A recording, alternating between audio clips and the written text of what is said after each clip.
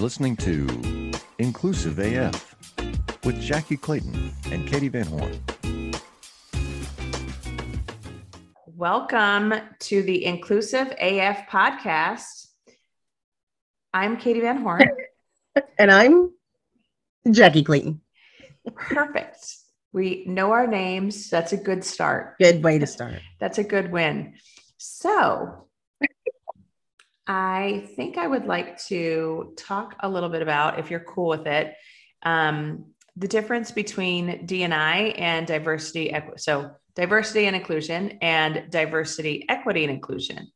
So would love to just talk about a little bit about kind of why this is shifting and evolving. Why do we have to talk about it? We're all given the same opportunities. If you can just pick yourself up by your bootstraps, you will get everything that I get. What? Oh, Jackie, you're funny. Oh. So well, it's one of those topics where it's like people don't get it. And then we need to stop the acronym, keep adding things to the acronym. Like there's things that are very difficult. There's different concepts that they all deserve their own word. Yes. So let's start with just equality versus equity. Okay. Is that cool? Yes. So I think a lot of folks use them interchangeably and they're not the same thing. And I think for so many groups that are marginalized, they're just fighting for equality at this point, not equity. Right. And so, from an equality perspective, that is just the basic human rights for everyone and just getting equal things. So this is the idea that, across an organization, everyone is treated the exact same. So, that's just a baseline. But then when you go into equality, it's more that everyone gets what they need. So you mix those two up backwards. Equality is everybody's treated the same. Yeah, equity is people getting what they need. Sorry, I said the wrong word there. Yes, equity is getting what they need. I think I just said wrong words. I always put it like this: like equality is, getting a bus ride to the building. Equity is making sure that there's a ramp for people that might need a different way than the stairs to get down or up, or having signs and people ready to assist if people need help figuring out where the front door is. Like that is equity. Not everybody needs all of those resources. And what's funny is that, like, you talk about people get jealous on the equity piece, which is crazy. Right. Well, it's also the Black Lives Matter versus All Lives Matter situation. And I actually just saw, and you probably have seen this before, I forget what passage of the Bible is, which I need to figure out to be able to tell you all, but it's the idea that, the lost sheep and, Jesus left the sheep that were all together to go find the one that was missing. And it was like, well, why are you leaving us to go do that? Well, because they need help and you guys are all good. And Luke that 15. Is not, thank you, Luke 15. And that is not a direct quote from the Bible. To be clear, that is Katie's version of what was said in the Bible. I don't Katie do quotes. Speaketh, not ofeth the actual texteth. Me and Jesus, we're friends. So he's cool with me, like, my interpretation. It's fine. And it's like it's exactly that. Like, hey, I don't need a ramp because I can walk up the stairs, but someone else does need a ramp and needs that help up because they're in a wheelchair or whatever it might be. And I think that's the stuff that, to your point, like people get jealous about it and you're like, why? Especially you hear people talking about parking, or at concerts, there was this big battle once online and they needed the space available for people who were in wheelchairs, specifically at a concert. And it's not just so you could be in the front, it's so you could be closer. And they also had the same group of people who may have had a hearing impairment. Like this area is also so that they knew where to put the other resources that people might need. Yeah. And people saying it's not fair. I think it's just so interesting how people twist things to make it into something bad when it's actually something good. Like, how can you say that it's okay for you to get better treatment or to get more things when other folks aren't even getting what you're getting? Like, they don't even have that equality yet.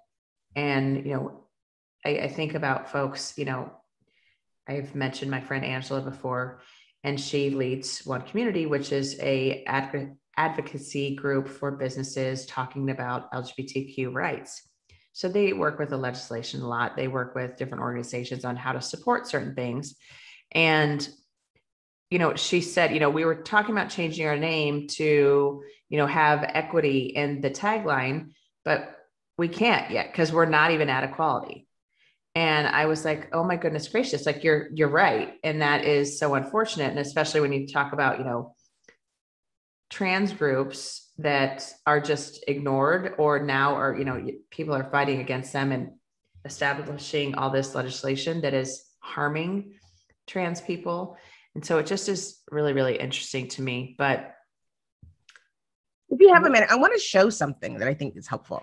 Okay. First, it's a video. We don't usually do this, but you can, if you hear it, you'll be able to get, I think, just as much out of it. And let me make sure that you can actually hear it.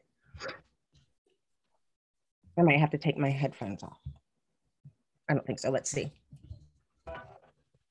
Can you hear it? There were so many incredible, super diverse movies last year. Diverse movies? Yeah, like Moonlight or Lion, Hidden Figures and Fences. Movies that didn't just feature white people. So interesting. I never really thought about that. Really? Even after the whole Oscars so white thing and all the articles written about it? Call me crazy, but I just don't see race. I guess I'm just the least racist person here. Okay. Race is often a pretty obvious thing to observe. It's not racist to notice. I had to laugh. Zach, my goodness, I only see one race. Ugh. The human race. Such bullshit. You're only telling yourself that so you don't have to think about racism or confront your own prejudices. No, I'm not prejudiced, okay? I don't even judge Scrap for being a woman. I'm a man, Katie. You know that. No, honestly, I just guessed. This is gonna sound nuts, but I don't see gender and I don't see sex. I just see people. You don't see how men and women look different? No, I just see shapeless blobs walking around. Okay, and if one of those shapeless blobs were pregnant, you would then know that it was a woman. To me, it could just be a heavy-set man who has a big watermelon stomach.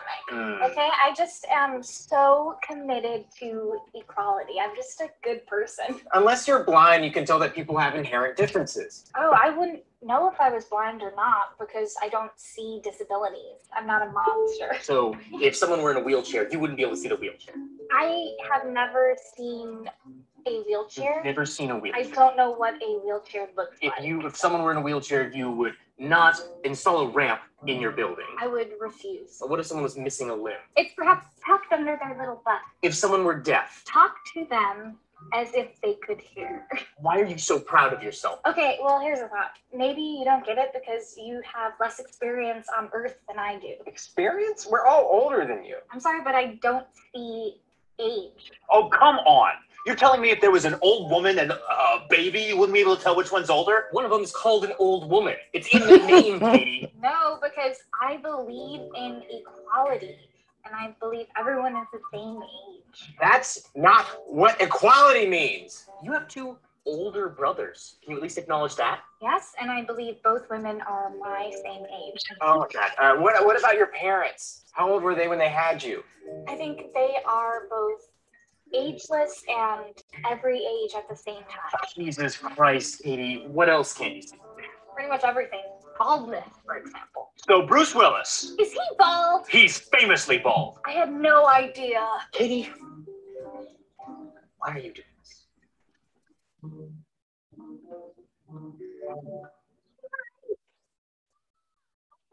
I just want to be able to do and say whatever I want, whenever I want, and I don't want to have to think about the world's problems. Pretty good. I mean, I guess I can understand that. Good way to live. So I love that. I use that in a lot of my presentations because it explains it so well my favorite line being, talk to deaf people as if they could hear. Like, when you put it in terms like this, people understand a little bit more about equity and about how just saying, oh, we're not going to pay attention to it is so you're not helping anyone, and how ridiculous it seems. But people do that internally at work a lot. Absolutely. And I think it is while I wish it was a different group of individuals, because I will say from that video, there are 3 white males and it's a white female. And she's the one that's ignorant to these things. Today. For these 3 minutes. Yes. I wish that maybe they had switched that up a bit and had it be a male that was ignorant, just because, and maybe that's too. Because no, you're asking for way too much. Way too much. Can't we just look? I am asking for all the things. I want all of the things. No, it's much more fun when the white males are smarter. Well, I mean, it's true. They are. So it works out. So it works out. It's relatable. So why are companies, I know you just say, too many letters. Why are companies switching from diversity and inclusion to diversity, equity, and inclusion? Well, I think because people are realizing, because they're trying to do the same old thing and not getting the results they're looking for in diversity and inclusion. And so someone has to say, look, this is not working out for you. You can't continue to do the same things and then just say, oh, like, we're not attracting diverse people, or we have various groups represented. And right now, my latest soapbox is when people say, oh, this person, I don't think they'll fit in my culture. And I'm like, that's the person you need to hire. Right. Because people think that you're going to keep the same culture in your organizations. They're looking to keep the same culture, but change the demographics in their organization. And it doesn't work. And so in order to do it, you have to change. You have to meet people where they are in order for this to work. That means the whole organization as a whole needs to consider these things. And I think a lot of people think it's just more fun and easier to pretend that everybody gets along and this doesn't exist. Mm-hmm. And I think there is that piece of I'm trying to open up something that I recently was looking at. Sorry, not that one, but it's basically the idea that the assimilate or leave. Mm-hmm. So when you're talking about equality and equity, I think there's this piece that is woefully mistaken, is that, if we hire diverse people, then we're done. Right. And that's where the inclusion part comes in, or not, because there is that piece of, we'll just bring them in and then they can, be just like us. And so to your point, you're hiring folks. It's not just the demographics. You actually have to focus on all of the things and how they will fit into your org and how they will change your org and change your culture. And they should. That's part of this as well. It's not just the hiring, whomever. It is how do you include them in the conversation? How do you actually focus on them? And how do you make sure that they're getting what they need, and making sure that you're accepting them, listening to them, and shifting the way you think to be able to hear them. So I think that's a piece that folks just kind of forget as well, that it's not just, hey, we're going to hire these folks. It's actually our culture will change. We will change for the better. So it's once you have the diversity, how do you actually leverage that for better performance?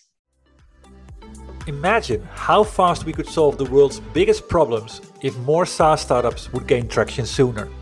Welcome to the Tech Entrepreneur on a Mission podcast. This podcast is dedicated to sharing experiences from B2B SaaS CEOs who are going above and beyond to deliver change that is noticed. You will hear their secrets and learn what is required to build a SaaS business that the world starts talking about and keeps talking about, and how to overcome the roadblocks to do so.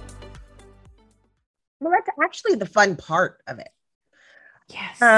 The thing that's really cool, if you've worked with, and sorry, my There's something wrong with my charger. It's not wanting to charge. It's got an attitude problem. There's all sorts of things going on. But what I've noticed is like the fun part is getting to know each other, getting to know people, getting to figure out who they are. And in that time, you're still getting work done, but people are thinking about it more. Mm-hmm. I don't think people realize how much they discredit people that are in the same group. Well, it's so funny that you say it, because like I was thinking about this the other day, and I was thinking like, how have I done this or not when I've been working on a team? Like, I am obviously, in case you can't tell, a little bit type A and a little bit directive, if you will. I like to be, the boss. And so I was thinking like, have I actually practiced as a leader myself? Have I done things to be inclusive with my teams, to make sure everyone's voice is heard, all of those things, because it can be difficult. It can be something you're like, oh yeah, I want to do that. And it's right to do that. But then actually doing it is hard.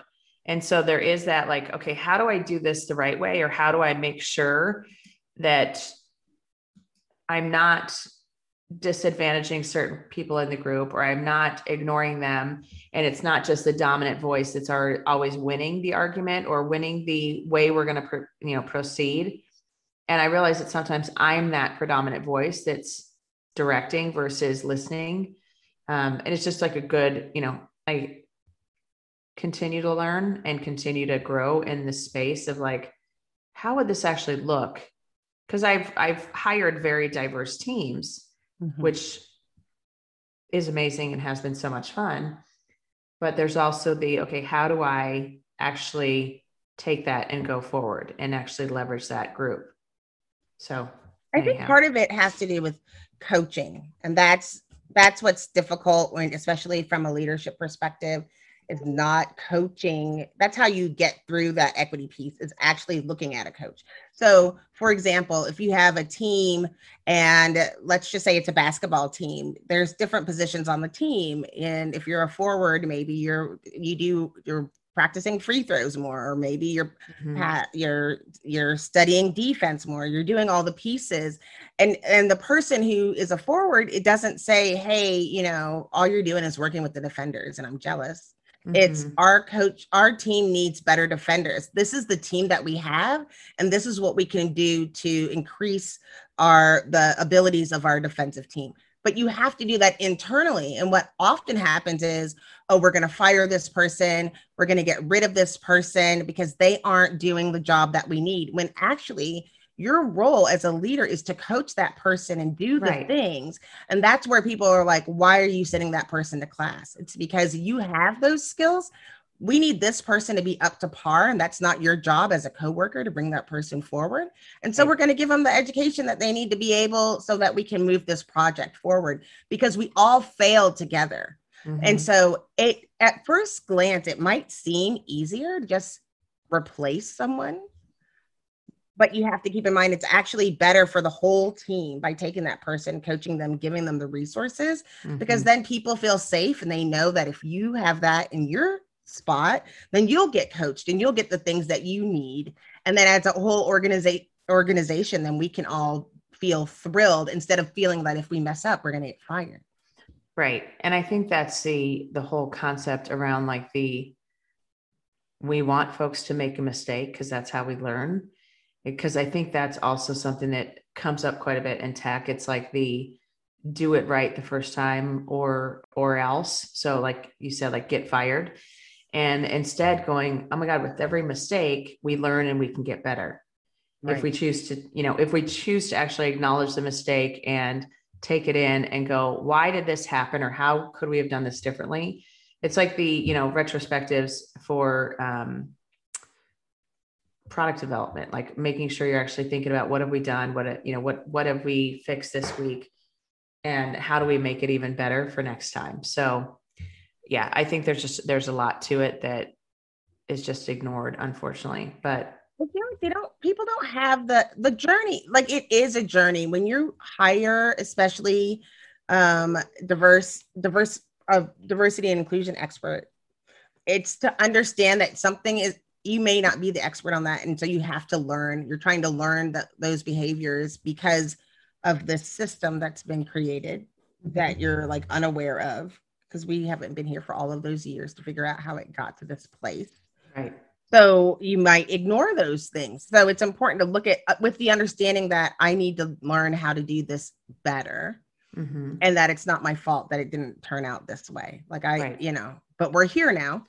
Right. So let's just move forward and see the ways that we can do better. Training was just the first thing that came to mind when it came to equity. The reason that it doesn't equal equality is because we're talking specifically about helping those that might need additional assistance in whatever way it is, in order to get the job done, to help bring people to the point where you can have equal opportunities of those pieces. But I was wondering if you could think of another way people can do that at work, where it manifests itself. Yeah. So the whole idea behind mentorship versus sponsorship. So, right. I think every company I've ever worked in or worked with is like, oh, we need to have a mentorship program. And great in theory, most of the time it kind of fizzles out or doesn't ever like get off the ground. And it's just because there isn't a connection between the person that's being mentored and the mentor. So there is just this like disconnected. So they never have that connection. So I'm always the person, I'm like, I don't want to do a mentor program. I want to have leaders that start talking to their employees and start talking to people in other teams to learn who needs to have a mentor versus, and, it has that interaction to see, is there some type of spark? You're developing a relationship really with that person. So I think that's one thing, but sponsorship, I think, is so much more critical. So one of the things that, I've talked about is, in your talent review process, when you're doing your calibrations, making sure you're talking up people that maybe haven't been exposed to the leadership team, or saying, oh, hey, Jackie, can you go meet with so-and-so on my team? I would love for you to get to know them. And, this just happened recently where I had a CFO reach out to me and say, hey, I want to make sure you talk to this person on my team because they just feel like an up and comer. And I think, I want them to be on your radar. And the person was amazing, of course. And, it was one of those, okay, yeah, this person would be a good leverage point. This person would do a really good job expanding their knowledge because then they could speak more to this and whatnot. But having that sponsorship where you get people in the room that haven't been exposed to things, that's also how you get them to be able to move up the ranks. And so, so many times, and I think we've all experienced this on the not so great end, is you prepare a report or you finish a project and your boss goes, hey, thanks for that work. And then they take it into the room to present it, right, versus bringing you in. And that has always been like one of those things that kind of isn't great, because you want to make sure that person is getting the credit for doing the work, but also, like, as a leader, you look amazing bringing someone else in the room going, here's who I've groomed to do this work. And then it's the other concept that I think we fall into sometimes. It's, if you have an awesome person on your team, we're like, no, don't worry about them. Just leave them alone. They're mine. And making sure, like, okay, if you are promoting people out of your team to take on bigger things, that is a reflection on your leadership and how you're helping folks learn, how you're grooming them, how you're really giving them what they need to grow their career. And then you find a new person that you can do that with. So, sleepy, Katie, we keeping you up? Yes, I need a nap. Why do people still do that though? That's what's so annoying. Why do people still, I feel like the other day somebody had been talking about, oh, we're going to do a mentorship program. And I had to stop myself and try to ask more specifically. And I was just like, come on, like, what are you trying to do? Like, why don't y'all know that this, and it's so annoying because you have to take someone around the full journey again. Yeah. And that takes like a year. Same with internship programs, or let's start an ERG. And you're just like, for Christ's sake, listen, take the money that you want to implement into this ERG. Why don't you start using the money for programs and start with pay equity? Just start with that. Yes. Instead of saying, here's $5,000 for an ERG. Why don't you just give that in raised fashion for the course of a year to people that are underpaid? Because you will have a greater impact than putting the 5, Boricuas in a room and saying, okay, congratulations, do something. Let me know what's going on. Like, just stop it. I kind of disagree. I know you do. I'm sorry. I don't like them. I understand, but I think it's a way for folks to connect. And so I if always they think, do it right. Well, yeah, of course. They're not social groups either. So you have to, the thing is, it's like when you start these organizations, you have to work them. It's God's way again. Jackie, come back. I'm coming. Jackie she's going on no camera mode right now. So, which is okay. It's all right. We can do whatever we want to do here. It's our podcast. Whatever you think. Yeah, it's our podcast. So it's good. But I think there is a piece to ERGs that is definitely missing, to your point. And that is how are you leveraging them? And this is also kind of creating a awareness with the leadership team of why do we have these groups?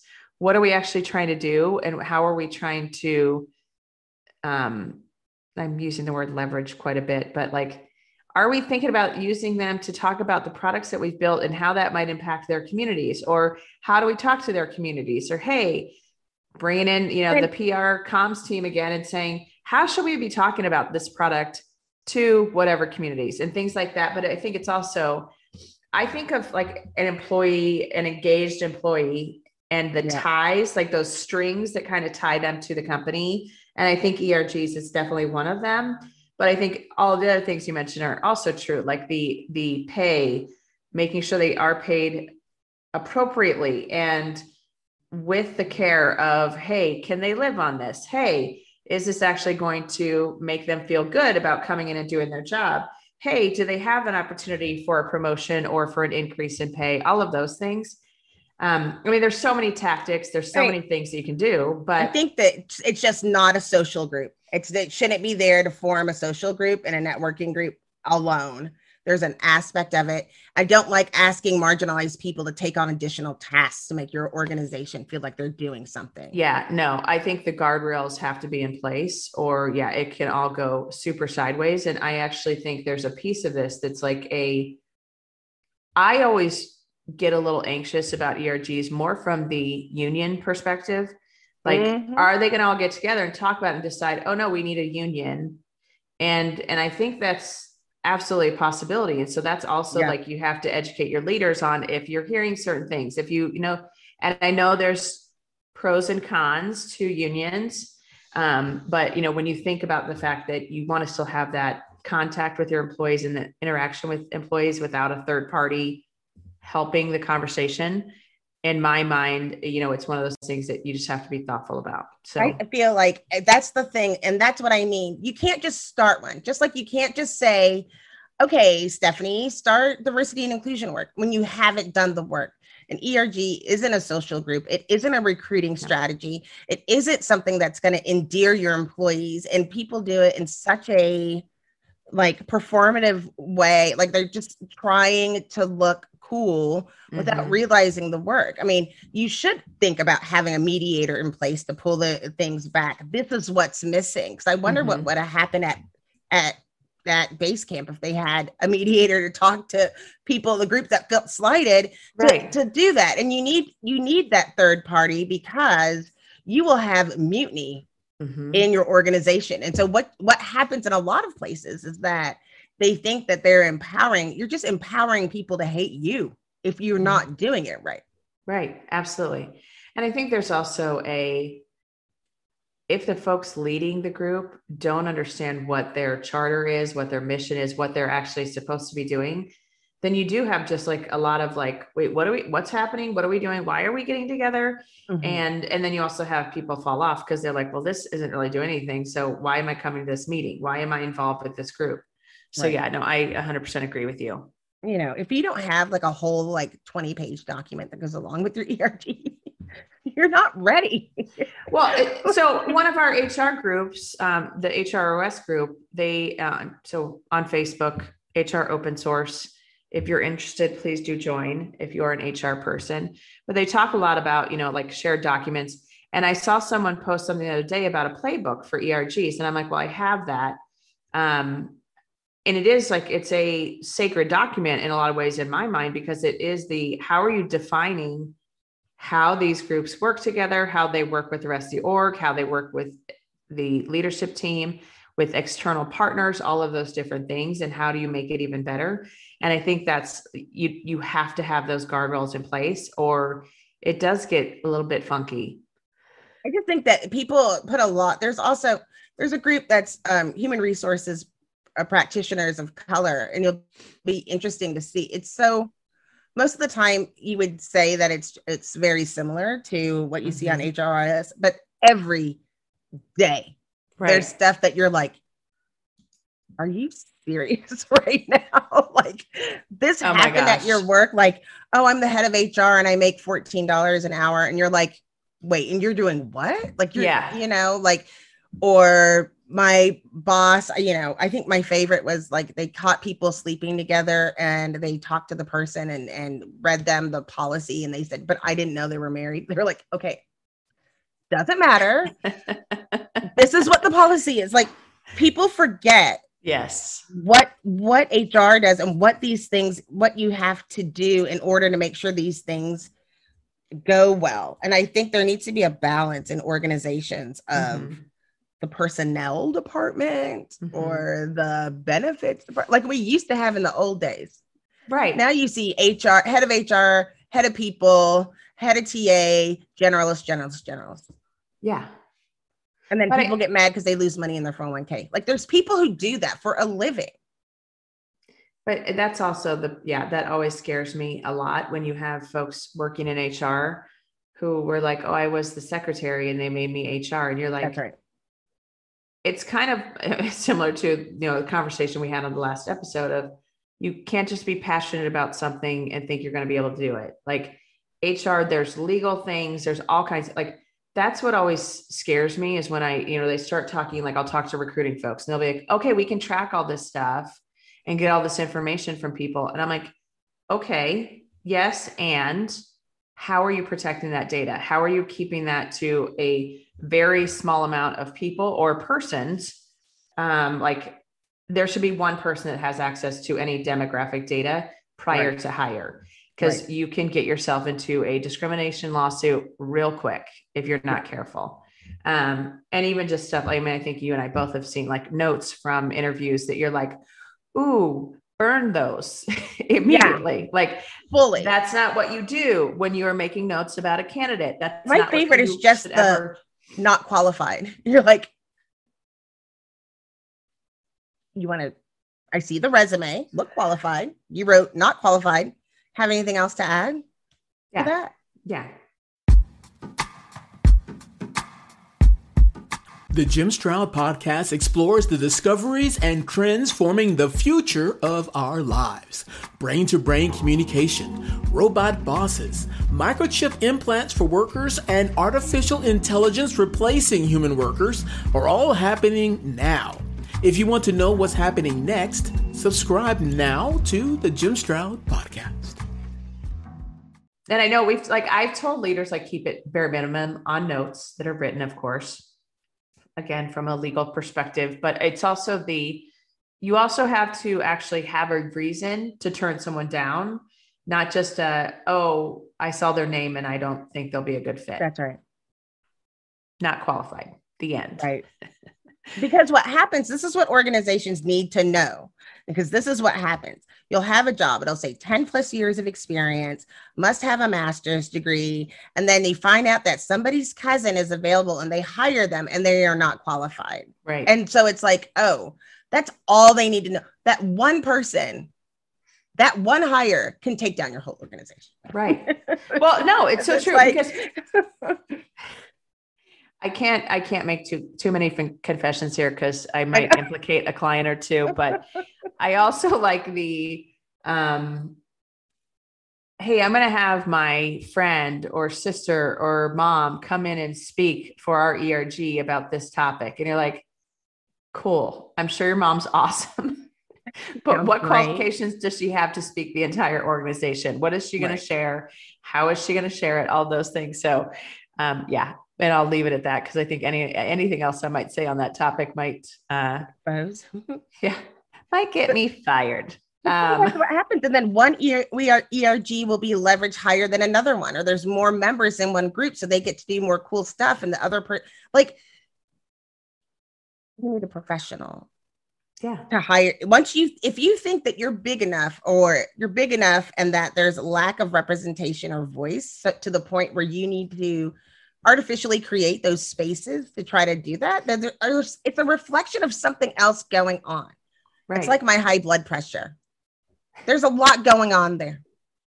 It's not the problem. It's not a standalone. Yeah, it's not a standalone issue. No, and it has nothing to do with the amount of alcohol I drink or food. I'm sure it's something else. I'm positive. Let's discuss that for a minute. I would like you to share all the bad things you do. No, I'm getting depressed already.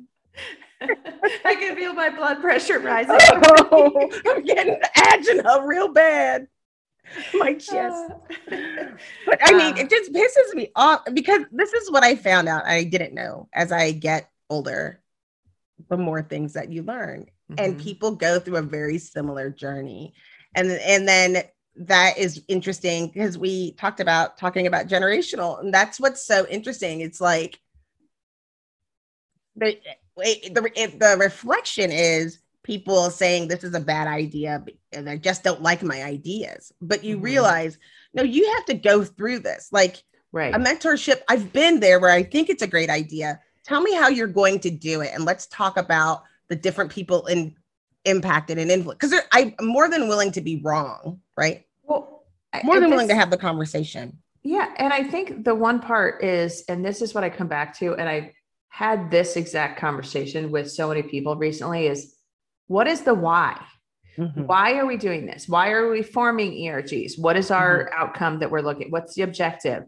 And I think so many times it is just that, okay, we're just going to try this and see how it goes. And you're like, cool. But if you do that, know that that can have backlash and know that this could end very badly. But so you're so good at giving that part. You say cool. And I'm like, that's stupid. I need to learn how to be more like Katie.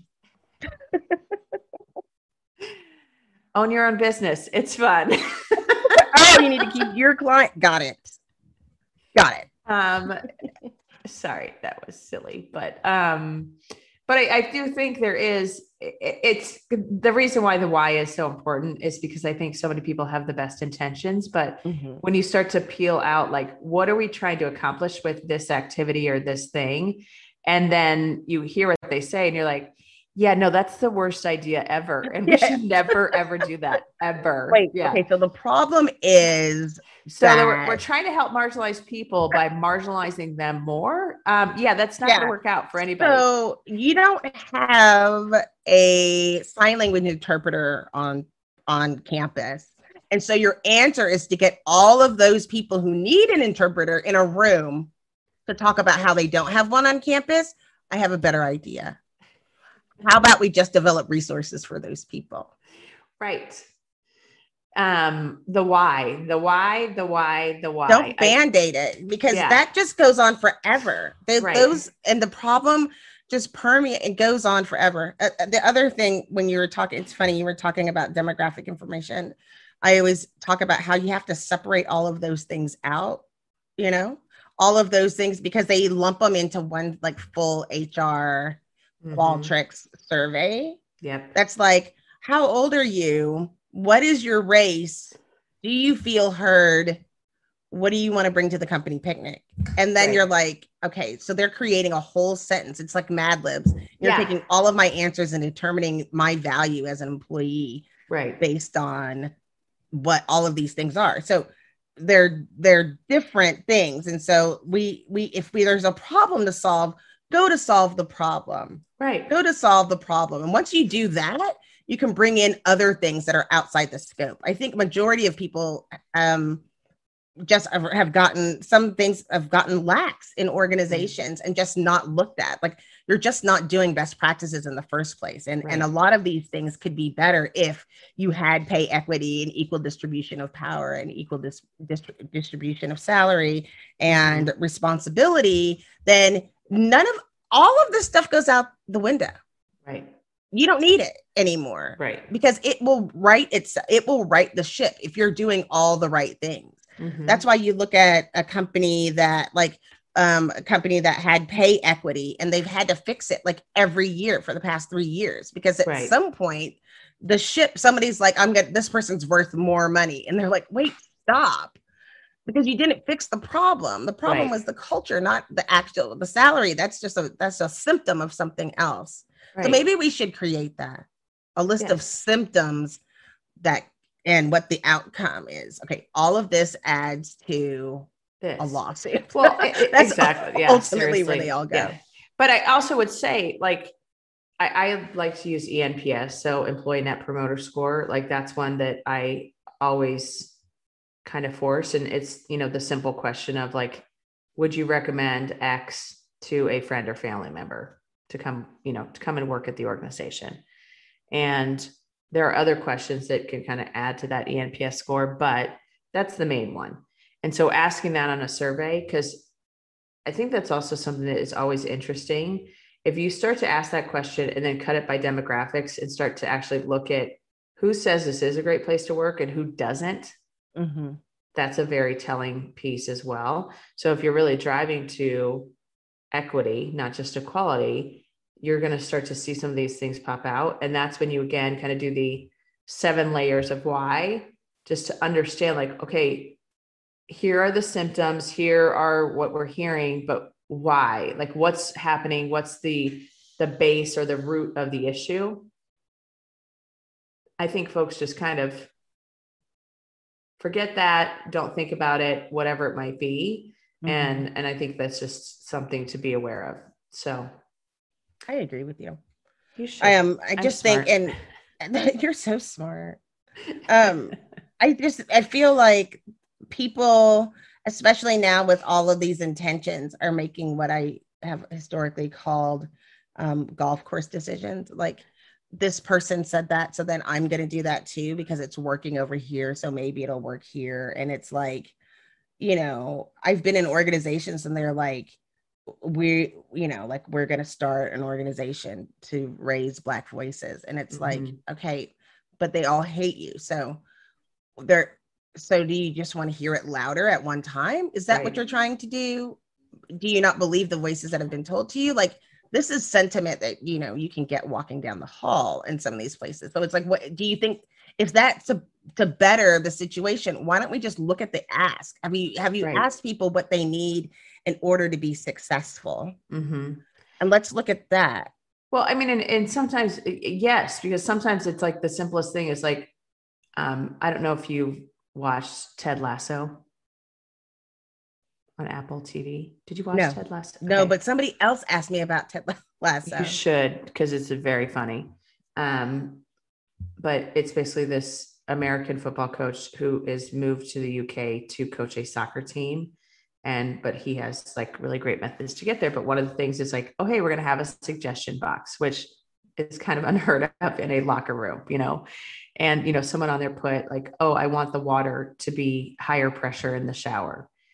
And it's like, that is such a dumb thing, but you fix that and then you're actually fixed. And then people are like, oh, okay, they are listening. They do care. And so that's even what I talk to folks about, is like, when you're sharing the results of the survey, when you're talking about what you're going to do about it, that's also where you go, we heard you, we listened, we heard you, we listened, we heard, now we're doing something about it. Because I think that's the piece too, that you have to connect the dots for folks to say, this is why we're doing this thing. This is why we're fixing the water pressure. You asked us for higher water pressure. And then they start to trust you a little bit more, which is a good thing, of course. So, all right, my friend, just want to short and sweet. So I like short and sweet. My question to you, when we talk about diversity equality, equity, inclusion, belonging, what's the one thing you want folks to know, think about, learn from this episode? I think it would go back to what we're saying, where it's meeting people where they are, not giving them what you think they need, right? It's meeting people where they are and keeping your good people, keeping your people, and making your people whole so that they have a chance. I think you will find you would just find so much more happiness at your organization if you do that and take the time to do that. So I would say that is the most important thing. Okay, great. Meet people where they are.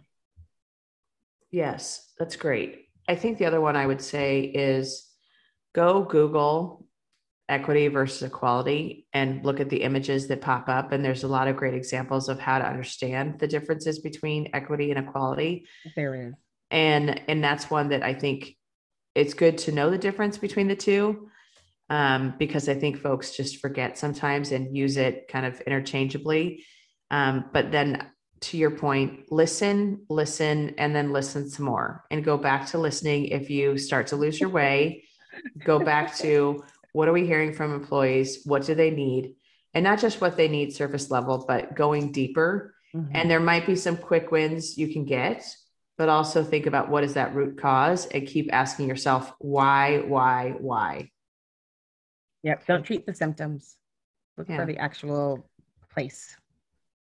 So that was Jackie Clayton. And that was, did you wiggle your eyebrows at me? And that is Katie Van Horn. Thank you so much for joining us on the Inclusive AF podcast. Signing off on this fine Sunday so I can go sit by the pool now and Jackie can go eat her donuts. Yes, that's right. I want to work out the donuts. We're all winning today. Right. Have a lovely day. Bye.